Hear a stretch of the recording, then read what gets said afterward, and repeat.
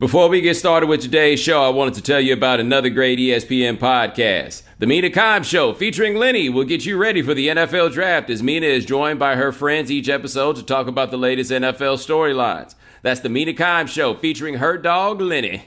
Listen wherever you get your podcasts.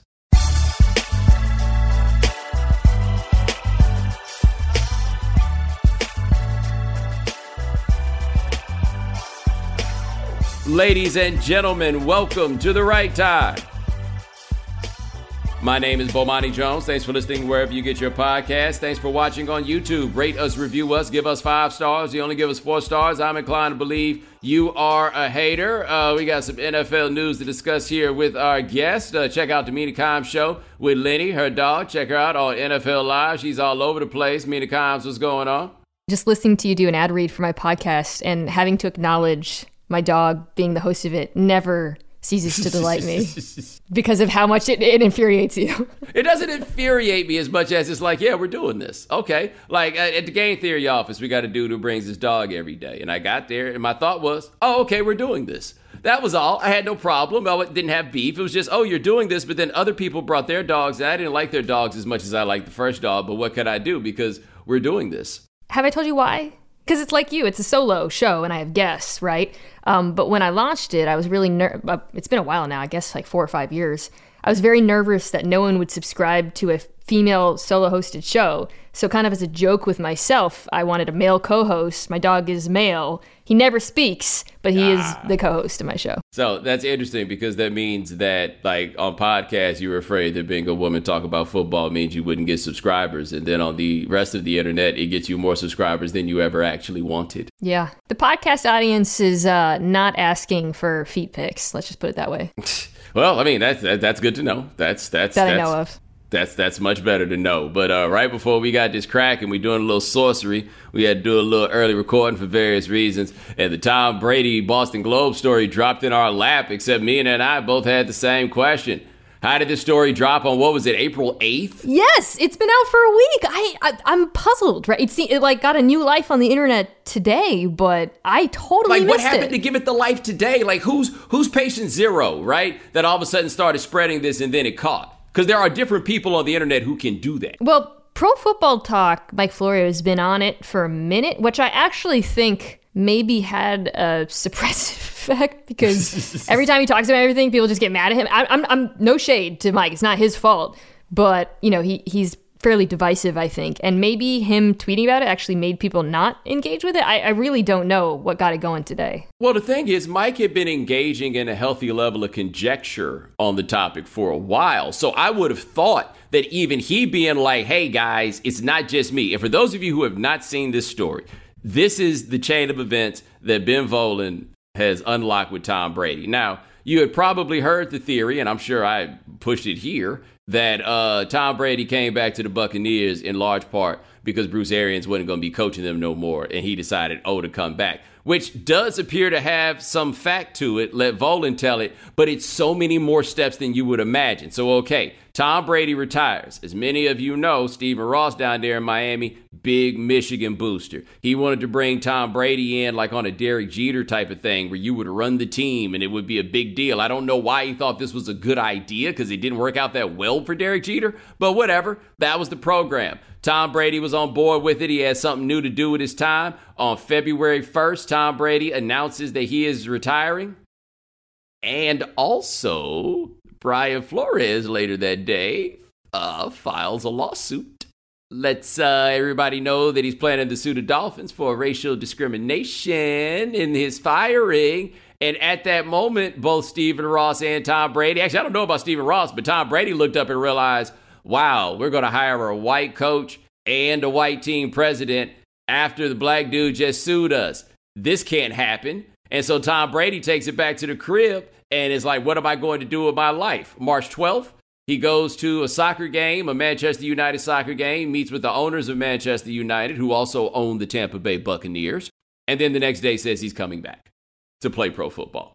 It's too ridiculous not to be true, is my reaction. Yeah, it all adds. Because nothing added about the first version of this, right? Like I remember, okay, so February 1st, I remember where I was doing my second Tom Brady retirement special on ESPN, trying to gin up more Tom Brady memories, and then Flores comes in with the suit, and personally, selfishly, I'm relieved because it's something more interesting to talk about in that moment. And I remember thinking, like, man, Tom Brady must be so pissed right now that he's being upstaged. Like, this is completely taking over the news cycle when he was totally pissed, probably for completely different reasons. Brian Flores effed up all of his plans, if this story is true. Well, this is what I don't understand, though, about Stephen Ross. Even if Brian Flores did not sue you, the fact that you hired these white people for these jobs in circumvention. Oh, I forgot to leave that part. They mentioned that part. All these hires are going to be made in circumvention of the Rooney Rule. And that was what made everybody fall back. It was not just they was going to hire white dudes, but of course they weren't even thinking about hiring black dudes. And this is what made them look, not the fact that you just fired the black dude. Maybe you should interview a couple of them, maybe 3 to be safe. Who's to say? No, it took the lawsuit for them to be like, oh, wow, this is going to look really bad. Damn.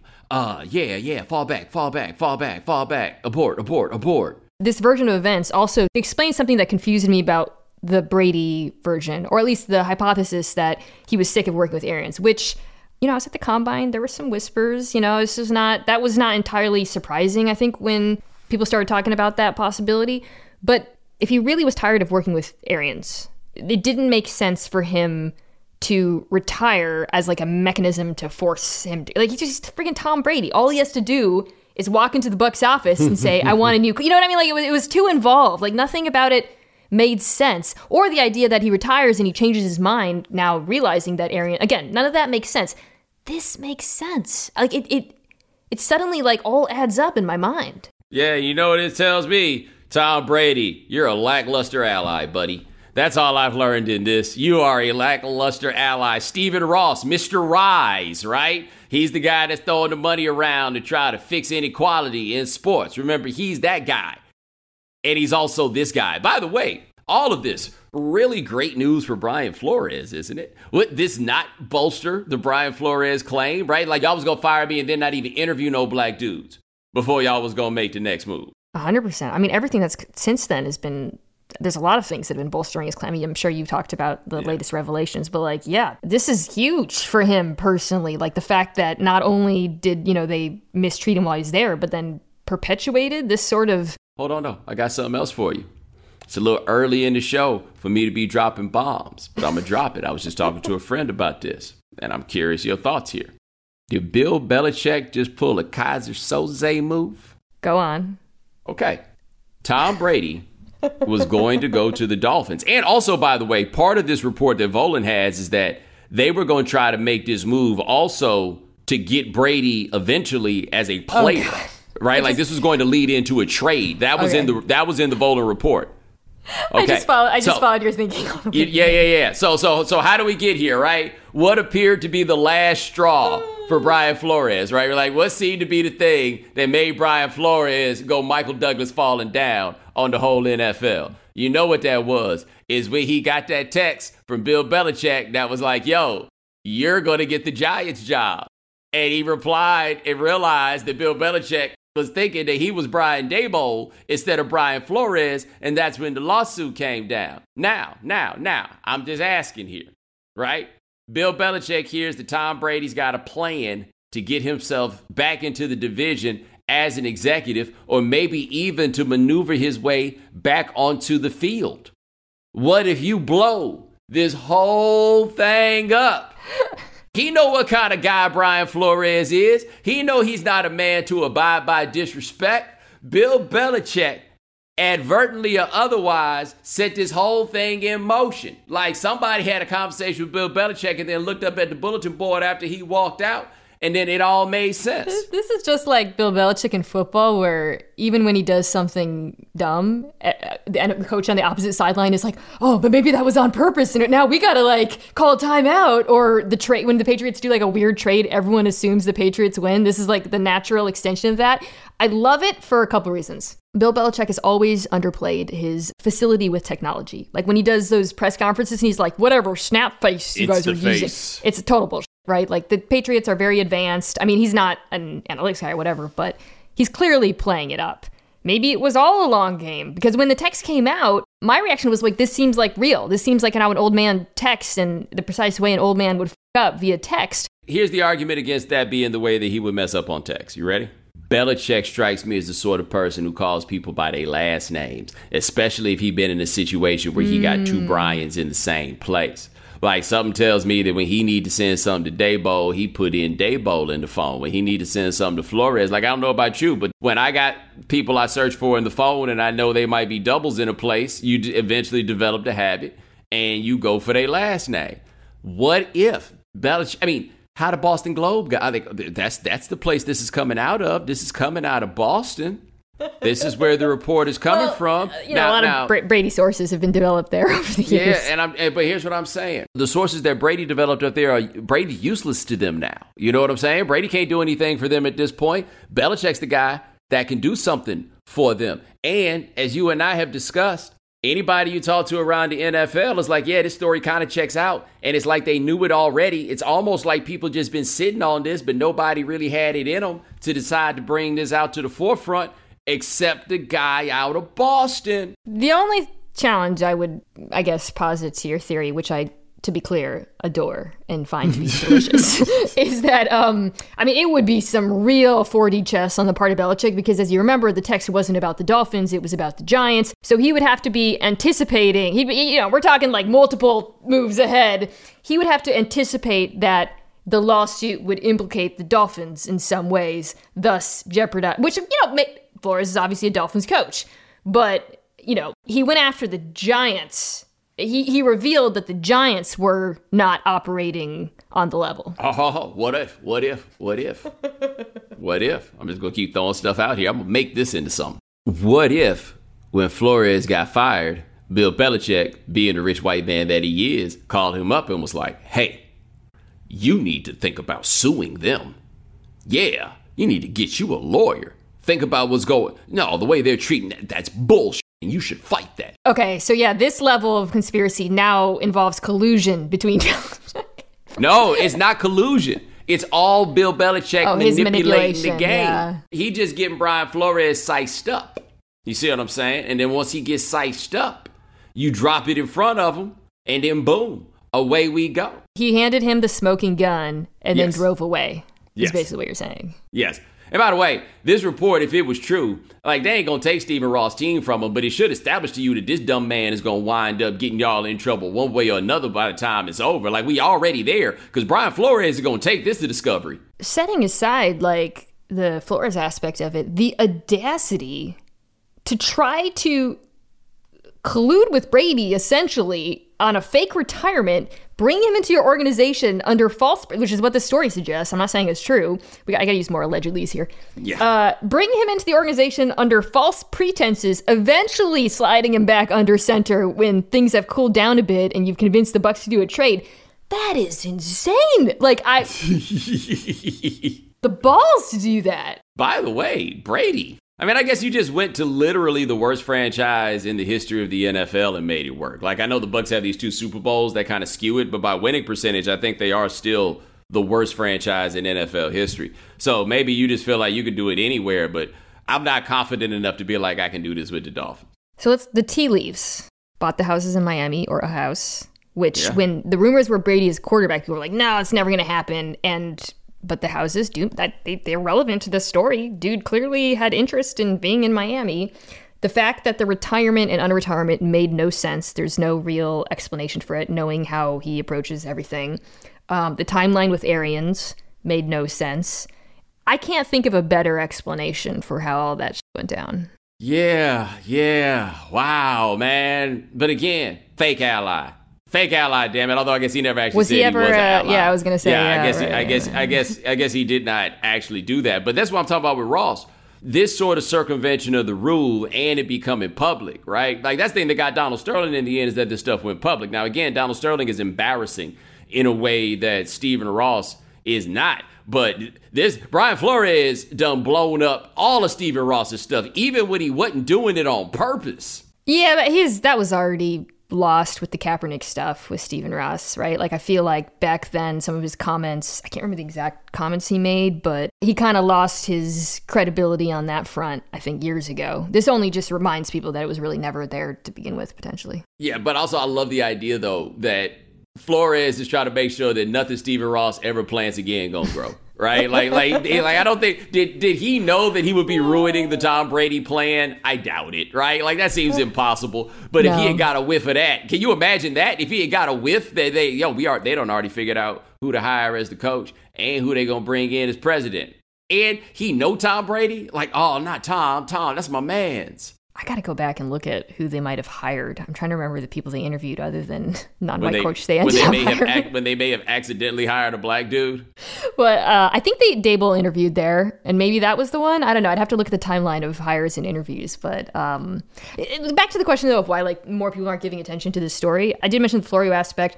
It also is like when you read the story, no, this is not, like I said, Ben Volen, like, if this is right, this is, you went somewhere other people didn't, you found some stuff. But there is a little bit of the, It's Always Sunny guy at the wall with the yarn, or you on your show last week. Yes, yes. You're the new, you're right. It is not the most rock solid reporting that we've Rich ever seen. Orenberger is really used. It's like so, but it's one of those things where, like, it's less almost the sourcing and more the finished product that it makes it convincing, because everyone who reads it's like, oh, this makes a lot of sense. And is he going to deny it? Tom Brady is rich enough to just act like it didn't happen. Like, the fact that this thing sat out there for days and nobody noticed it means, oh, man, all you got to do is lay low. I mean, I'm going to talk about it here. I'm going to talk about it again with Foxworth. But these other people, apparently, they just go, it's just kind of like, oh, wow, isn't that a thing? And then something else going to happen. And then we just keep it moving. Yeah. Like, you got to remember, in this world, everybody could be Gary Condit if you just lay low for just a little while. God. I wonder if people remember Gary Condit at this point. I just want to lay out the facts of this story is alleging that the greatest quarterback in NFL history orchestrated a fake retirement to get onto another team under false pretenses through ownership, only to unretire there and be their quarterback. And that it was all blown up by potentially the most meaningful lawsuit in the history of the NFL. How the is this not? Right. It was all blown up by the last man of principle in the league. Can you imagine Stephen Ross's reaction? Because again, like I talked about how Brady was mad because his spotlight was stolen. Stephen Ross sitting there. We're all thinking, oh man, he's upset because he's being accused of tanking, which he probably knew could be proven. He's upset because Brian Flores just wrecked his plans for the next 5 years. How long did it take him to know it was wrecked? Did Tom Brady have to call him and be like, nah, dude, no, we can't. We can't. I can't. How about that? I can't push through this. Nah. You can have that, homie. Because wouldn't that then be effectively usurping the power of Chris Greer, the other black dude in the operation? That's right. Like, the fact that he ever thought in the first place that wasn't going to work tells me that news isn't what got him to move off course. Tom Brady had to call him and explain, like, yo, man, the hood love me, dog. I'm trying to go back. Do they? Respect. I think he's achieved, like, the, those charts, what are they called, where they have, like, chaotic evil, chaotic. I think Tom Brady has achieved true neutral in the eyes of most people. And maybe not fairly, by the way. I'm just saying, I think that's kind of where his public perception has ended up. Yeah, he's one of those guys, but like the dudes in the league love him. You know what I mean? Like, there would be a lot of room to be resentful of Tom Brady, and he walks in a locker room and owns it. Like, people think this is corny, but I actually respect him on that. Like, him introducing himself whenever he meets somebody. And people are like, dude, you're Tom Brady. You don't have to do that. Yeah, but the one time you don't. Like, I think I told you about the time I went to a dinner and I was across from Anna Kendrick. And then when she left, I was like, she's famous, isn't she? And they're like, yeah, she's a pretty big deal. I had no idea. Like, you're going to find the one person like me who doesn't watch movies. You know what I'm saying? I've never heard a teammate speak poorly of Tom Brady. So I do think that goes a long way. And then I also think he's extremely gifted at saying nothing. So aside from the the infamous hat, he has managed to not offend people for 20 years, which in and of itself, a pretty incredible accomplishment. Has he even worn a hat since then? Is he letting anywhere near a hat? He just gets fresh hair updates, once a year. He doesn't need a hat. Spring is the best time to add new challenges to your training, just in time for summer and warmer days. I've been in the gym a little bit trying to get my fitness in check so I can break these skinny allegations I keep getting. And spring is the best time of the year to take a new look at your fitness routine, dial it up a notch, and continue powering on. Peloton has everything you need to get you where you're going. Whether you prefer to run outdoors, row, or ride at home, or strength train at the gym, Peloton has something for you. Peloton's varying class lengths were designed with your training plan in mind. Personalize your workout. Whether you'd like to add a 10-minute core session at the end of your strength class or take a 60-minute power zone ride to increase your endurance. Peloton classes are designed to help focus on your needs and goals while challenging yourself at every level. Now you can catch up on your favorite NBA games with NBA League Pass while you push yourself to new levels of fitness. Watch your favorite games and win your workouts with NBA League Pass on Peloton and visit onepeloton.com. Peloton All Access membership and NBA League Pass subscription required. Hey, it's Kaylee Cuoco for Priceline. Ready to go to your happy place for a happy price? Well, why didn't you say so? Just download the Priceline app right now and save up to 60% on hotels. So whether it's Cousin Kevin's Kazoo Concert in Kansas City, go Kevin, or Becky's Bachelorette Bash in Bermuda, you never have to miss a trip ever again. So download the Priceline app today. Your savings are waiting. Go to your happy place for a happy price. Go to your happy price, Priceline. This Buccaneer season, though, is just going to be generally interesting for me because they're not going to be as good as they were 2 years ago. And there are great reasons to be skeptical of Todd Bowles as head coach. You're a Bowles hater?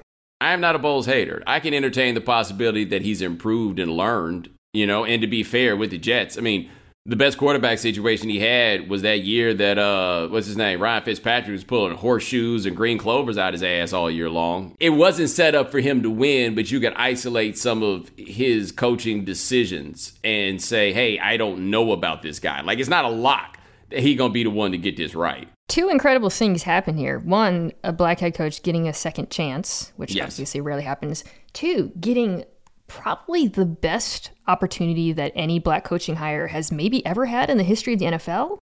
Second to Tomlin. Actually, I would say the top two are Tomlin and Caldwell.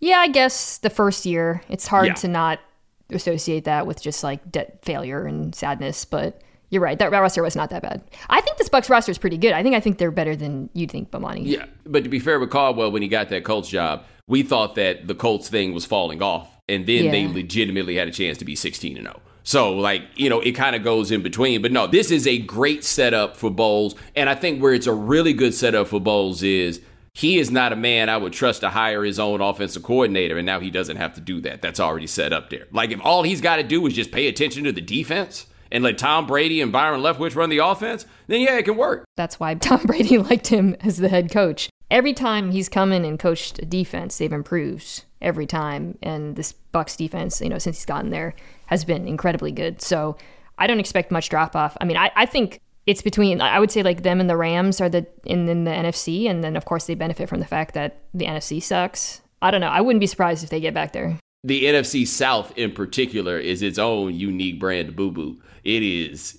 Like what are we talking about here? The quarterbacks are Tom Brady, whatever happens in Charlotte, Marcus Mariota, and what's left of Jameis Winston. Yeah, it's not great. I mean, just getting to play the Falcons and the Panthers twice a year, you're already, The Bucs are probably going to be the only team in that division to go over 500. Like, you realize this? Nobody's going to be able to say they went 500 anymore. I think that's an underrated part of the 17-game season. Everybody's either a winner or a loser. No in between. I mean, but this is connected back to the theory and all that, because Brady unretired in time to basically change the Bucs offseason, which, again, you have to consider it on the calendar of these things in the order in which they happen. But that's huge. I mean, that roster had so many holes, and all of a sudden, I was doing team needs ahead of the draft, and I was looking at the roster, and I was like, safety? I don't know, like depth. When you start saying depth, you're talking about a really good team. That's like this. They brought most of the important players back. I mean, they were able to keep Carlton Davis on a very reasonable deal. I didn't see that happening. Traded for Shaq Mason, which, by the way, now I'm surprised Bill Belichick did that. But I think they're going to be really good. I don't know. I'm not worried about this team. I think it's interesting to ask, from a football perspective, is there any reason to go to Miami? I don't really think so, but I think it was about more than football for him. Yeah. I don't keep assuming that the 45-year-old is going to keep playing at an all-pro level. By the way, a 45-year-old that just a couple of years ago looked like he couldn't throw anymore. Like, I haven't forgotten about that last year in New England. Like, and much of the first year in Tampa. Remember when they had stopped throwing out routes? You remember 2014 when Brady looked cooked, the Chiefs game? I don't want to talk about that anymore. I'm not calling the bottom. It's like trying to catch a falling knife or whatever. I'm not doing it. I'm not doing it with Tom Brady. Like, normally, once you can't throw the out anymore, it's over, right? When your out routes are turning into pick sixes, it's a wrap. And then it's just like, okay, we just don't throw outs anymore. And apparently nothing was wrong. Like, he was throwing wobbly spirals that last year in New England, and then it just stopped. You make a great point, which is it's not just that he's kept the cliff at bay. It's that he's dropped off and then risen twice now. And I'm just not betting against Tom Brady. Dude, that 2014, I'll just never forget me and Dan. And we had all the explanations, right? Because we're just like, yo, these things, they whittle away. And then you look up one day and you're like, oh my God, they're not good anymore. And then we looked up 4 months later and they won the Super Bowl against the Seahawks. You want to talk about them? Yeah, I kind of do want to talk about them. I'm here. Because I can't think of a team that's ever traded away a quarterback that good just because they got sick of his shit. They really did. That's basically what happened. Yeah. There's a lot of reasons, I think, too. I think they didn't want to pay him because they feel like he's declining, which, it'll be interesting because, he really struggled over the last couple of years. Obviously, he had the big injury last season, but definitely not as elusive as he's looked. And elusiveness I was thinking about this. I was talking about Malik Willis on my own podcast because he's 6 feet and as a result, he doesn't really use the middle of the field. I don't know if you had a lot of chance to watch him yet. I really like him as a player. He's really, really exciting, but it reminds me a lot of Russell Wilson in that way. When you're short, Baker Mayfield, you watch Sam Howell, you don't really use that part of the field. But if you're super elusive, yeah, right, it doesn't matter because you saw this with young Russell Wilson. You see it with Willis. You're able to, create lanes for yourself with your movement ability, and I think they probably felt that as his movement ability declined, he wouldn't be able to play at a high level, meriting the kind of contract he's about to get. I'm not justifying it, but I hated the trade and I hate my team right now. But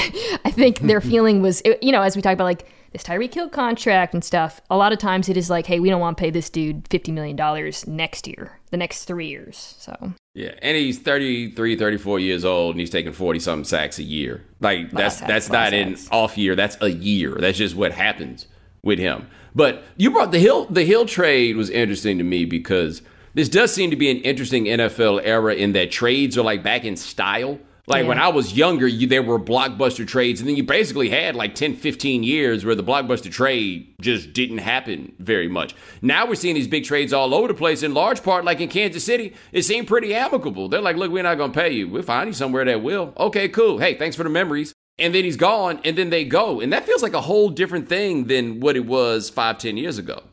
Yeah, and with obviously the Adams trade, to see like 2 of the top 4 players at a position get traded. I mean, I think the contract thing is huge in both of those cases. You got 2 teams thinking, well, yeah, these are the most important player on our team other than quarterback. They completely changed the way defenses play us, but either, I think they're both like 29 or something, or Tyreek maybe 28, but we don't want to pay them this kind of money for different reasons, I think. With the Packers, they're pretty capped out, and I think they just felt like, they'd have to make too many sacrifices elsewhere on the roster. Didn't love that. The Chiefs trade I actually found more comprehensible because with Green Bay, like, you got to win now, she said, after just talking about how Tom Brady, but, Aaron Rodgers doesn't need avocados. You got to win now.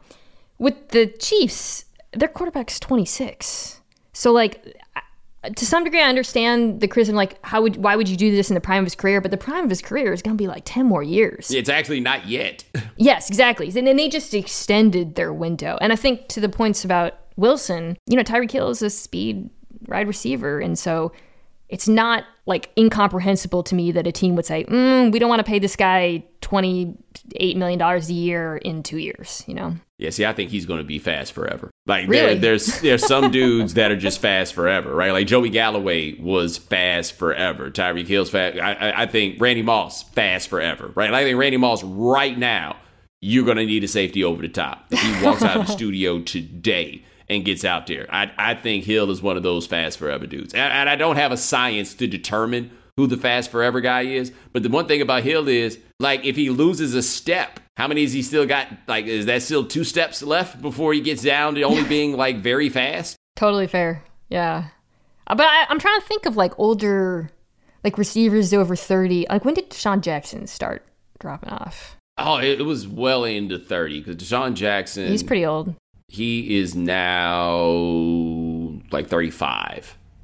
He was still pretty damn fast, like, 2 years ago. Yeah. And then with Miami, their roster construction is so unique in that they have 2 really fast guys, and that's going to make it easier for Hill as he enters his aging curve to have another guy who stretches the field the way Waddle does. They need horizontal stretching because it ain't like that boy they got playing quarterback and throw it far, right? Like, they need somebody that can instill some fear after he's got the ball in his hand, and that's what I feel like Hill and Waddle give them, is that kind of, that scat back kind of feel. Has Tuanon come for you with these takes yet? They don't be looking. You know for about me. Tuanon, right? They still believe? Yeah.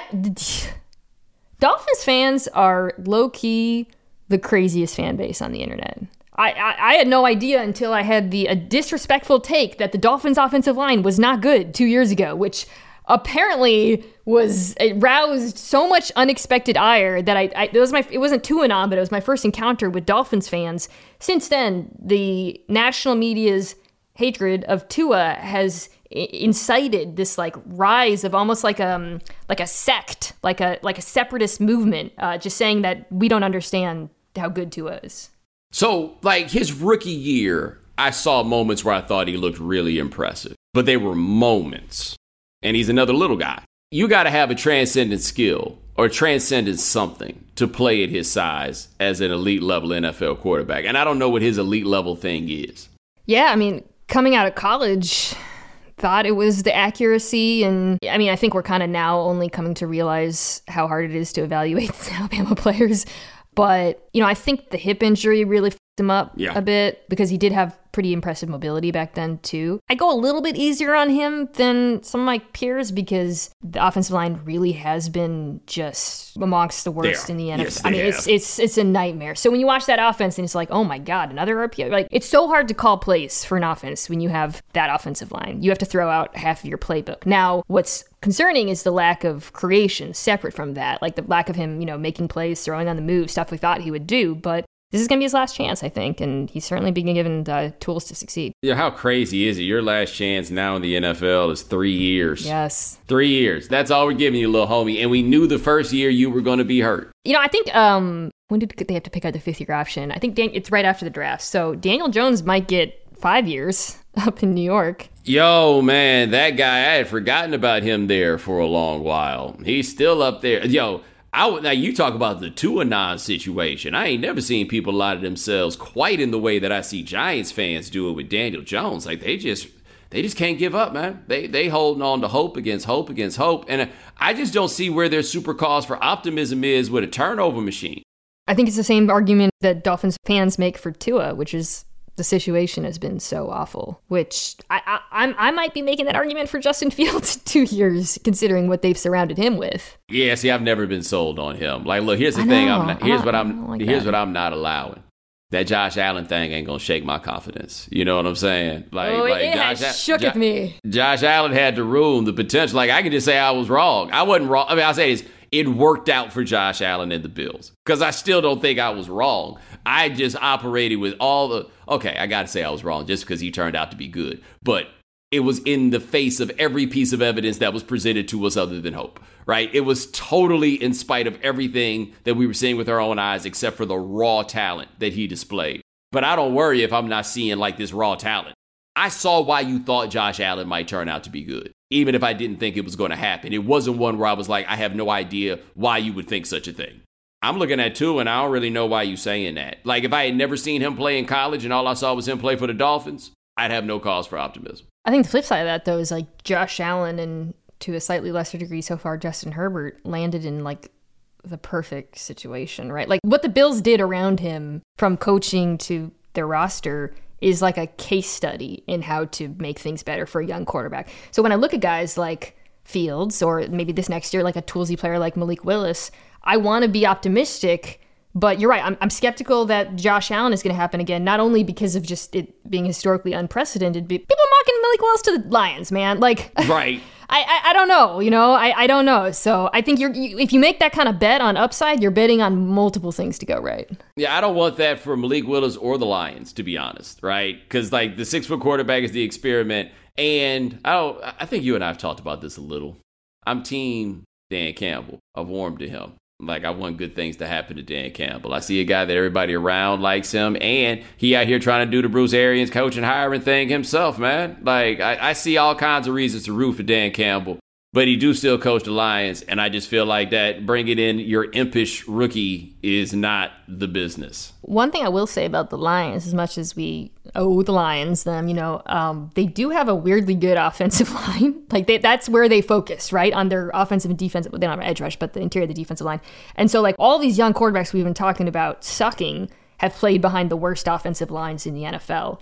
So, there's obviously holes elsewhere on the roster, but if whatever quarterback they get eventually to replace Jared Goff, whether this year or next, is walking into a surprisingly decent situation. I'll say this, though. If I'm the Lions, if I'm guessing on a quarterback, but I'm sure about an edge rusher, I take the edge rusher. That Myles Garrett draft, nobody bangs on the Browns for taking Myles Garrett instead of Patrick Mahomes or Deshaun Watson. Yeah. If the dude from Georgia is what they saying, if the dude from Oregon is what they're saying, the Hutchinson dude, is he that dude? I think all three of them are good. My rankings personally are Thibodeau, Hutchinson, Walker, but I think they're all good. I don't think any of them are Myles Garrett. Yeah, that's what I'm saying. I do feel like if you're talking number one overall pick edge rusher, you're talking to Myles Garrett, even Clowney, where all the criticisms you can have of Clowney. Clowney was a hellraiser when he was making this thing happen, right? Hutchinson seemed like he'll be a good player.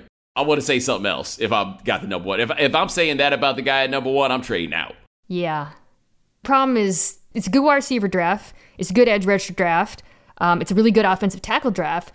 But I don't think any of those guys are sure, a lot of them are sure things, I think they'll be good in the NFL, but I don't think anyone looks at any player and is like, that's the dude. That guy, that tackle or that receiver, the receiver class, everybody's got their rankings all over the place. There's a lot of good, but nobody really knows if there's elite amongst any of these players. Certainly amongst the quarterbacks, but even separate from quarterbacks, there's no obvious this is the man. And I think that's going to make things kind of complicated. Well, this dude wouldn't go number one, but you big on the Hamilton dude for Notre Dame, right? Love him. He is the dude. The problem is he plays safety, but he is probably the most dominant, at his position of any of the groups in this draft. I see that. I love him. I think he's so good. This is the year that I've been, because I've had my head on my quiche with this other stuff. I'm the least familiar with draft stuff, so I watch the draft, and everything's just going to be a big old surprise to me, and I actually think it's more fun that way. Yeah. So for me, because I was traveling so much this year for NFL Live, I didn't catch a lot of college football to the end of the year, so I just went into straight cram mode, and I'm like, oh, this guy who everyone likes, yeah, I see why.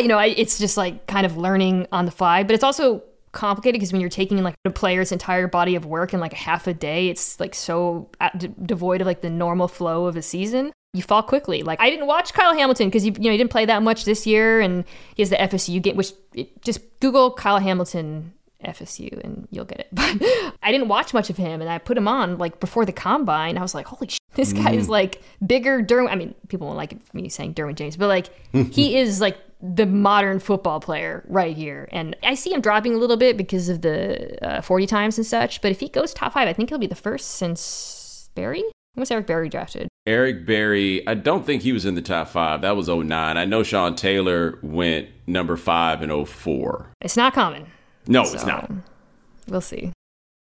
When you need mealtime inspiration, it's worth shopping Kroger, where you'll find over 30,000 mouth-watering choices that excite your inner foodie. And no matter what tasty choice you make, you'll enjoy our everyday low prices, plus extra ways to save, like digital coupons worth over $600 each week. You can also save up to $1 off per gallon at the pump with fuel points. More savings and more inspiring flavors make shopping Kroger worth it every time. Kroger, fresh for everyone. Fuel restrictions apply. By the way, I forgot to ask you when we were talking about Russell Wilson. So are the Broncos good now? They should be good, right? They're good, but they're in the AFC West. I don't think they're the best team in the AFC West. So You still going with the Chiefs? I oscillate between the Chiefs and the Chargers. I want to see what they do in the drafts, and then there's still a little bit of moves to be made, I think, in free agency. The Chiefs obviously take a little bit of step back, losing Hill, but The Broncos, obviously home run offseason, going to be better. I still have some questions about the defense, which was like weirdly, Dominique and I talk about this a lot. Like we did a preview pod where we ranked the NFL defenses, and I think we had the Broncos as like the third best defense in the NFL going into the season, and they just sucked. They had a lot of injuries, but when I look at them now, I'm like, okay, Bradley Chubb, speaking of edge rushers taken top of the draft, is he going to be healthy? Randy Gregory, is it going to work out? Surtain's good, but like the rest of the secondary, some questions. So I kind of got to see it all play out. And then a totally new coaching staff, by the way, across the board. A lot of inexperienced coaches. So we'll see. I'm not trying to be a Russell Wilson hater. I'm not being that salty ex. I want him to succeed. I will say, can I say something salty? I'm glad I don't have to like vouch for his embarrassing shit anymore. You don't have to represent. Look the other way when he's like, putting out like videos with Ciara. I just, like he's doing personality number 3. Not my problem anymore. Not your problem. I do want to say this because you said he's coming down to the Chiefs or the Chargers. I don't know why you so scared to call the bottom for Tom Brady, but are entertaining the possibility of calling the top for the Chargers. That would terrify me as much as calling the bottom for Tom Brady. Justin Herbert's so good. He really is. He's so good. Speaking of another guy I missed on, by the way. I mean, I didn't miss on him like Josh Allen missed on him, but I did not think. I watched a lot of his college tape. We didn't miss on Josh Allen because the thing about Justin Herbert was we missed, and we knew it the first time he played an NFL game. It was like, sorry, misunderstood. Yeah. Josh Allen was like, see, this is what I'm talking about. Yes. Right? Like he was just giving, like, I was just like, this is what I was trying to say to you. Justin Herbert, it was like, damn, it was like this in college? I think the difference between the two is like, with Herbert, I think I underestimated his situation at Oregon, the offense, and how much that affected, his development and what we saw. With Allen, what we missed on was his ability to become better. And that's just something you don't know. Like, no one's just ever don't gotten know. that much better before, ever. Like, I had history on one side, and then over here I had Josh Allen, and bless him. Like, I've become a Josh Allen legitimate fan because I know how much work it must have taken. And he cool about it. He seems to not care about all the hate, too. Like, he's been asked about it. He's like, he's just like a big golden retriever. I don't know. I'm a huge Josh Allen fan now. He also knew he was out there not being that good. Like, he seems like the rare guy that when everybody's blowing smoke up your ass, he's up there like, yeah, I guess. And then he went and was like, yo, I have to get much better. Because the way that people were talking, like, the way that people were so insistent upon glass half full with him, he could have very easily kind of rolled that out and just dismissed people like us as haters. And instead, he went and he grinded. And then that game with him and Mahomes in the division round last year, I mean, that's up there with like that Dolphins-Chargers game in 1981, I think it was, the Kellen Winslow game. Like it's on that level of look at these dudes go at it. Yeah. I mean, it's one of the best football games I've ever seen in my life. Just pure. I mean, and the funny thing is, like, I'm Mahomes, I think, is the best quarterback in the NFL, consistently, whatever. But that Josh Allen performance was probably the best performance by a quarterback of the entire season. And then he lost it because the overtime rules hadn't changed yet. But, I mean, he was flawless in that game. And, because I had the but on Josh Allen, which is, I think was a fair one, which is he still, in the previous season, in the postseason, demonstrated the propensity for panic, right? Like, all of a sudden things start falling. Yeah, do something crazy. I ain't seen none of that, dog. I just saw somebody that was like, okay, I'm not scared anymore. I'm just going to be really big and strong and throw lasers. How'd you like that, guys? I mean, he broke the development curve. Like, fake news about him was that the deep ball was good for the first 2 years, but it was horrible. And then all of a sudden, he was pretty decent throwing intermediate. And then all of a sudden, he comes out and he's just fixed it. I don't It's amazing. It's incredible. Never seen anything. Here's how you know it's rare. You don't really hear that many people talking about, well, let's see who the next Josh Allen will be. Like, there does seem to be an understanding now that it's all calmed down. Like, yeah, no, man, this was crazy. I can't believe this happened. Malik Willis is going to go number 2, or might, so I like him a lot. I like Willis a lot, but that's rich. This is a serious question. Is it more improbable that Tom Brady became great or that Josh Allen became great? That's a great question. Because Brady didn't have these things that needed to be fixed. Yeah, but I actually think the Brady... These are two really improbable things. The Brady thing is weird.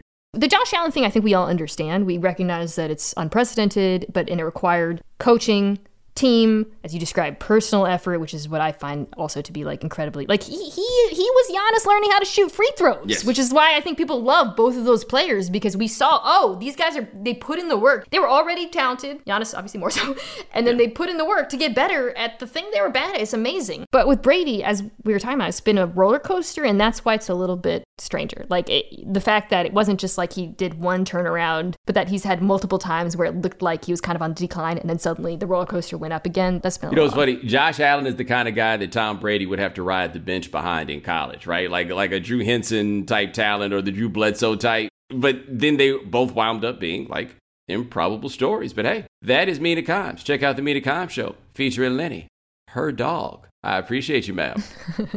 Thank you. All right. Now, and ladies and gentlemen, thanks so much for joining us here on The Right Time. Thanks for joining us on YouTube. We do this 3 times a week. Gabe Bassane and Adi Khan handling things behind the scenes. Thank you, gentlemen. Remember, follow The Right Time. Rate us, review us, give us 5 stars. You only give us 4 stars. I'm inclined to believe you are a hater, and we'll talk to you guys in a couple of days. Take it easy. Thanks for checking out The Right Time with Bomani Jones podcast. You can listen or follow on the ESPN app or wherever you listen to podcasts. The Right Time with Bomani Jones.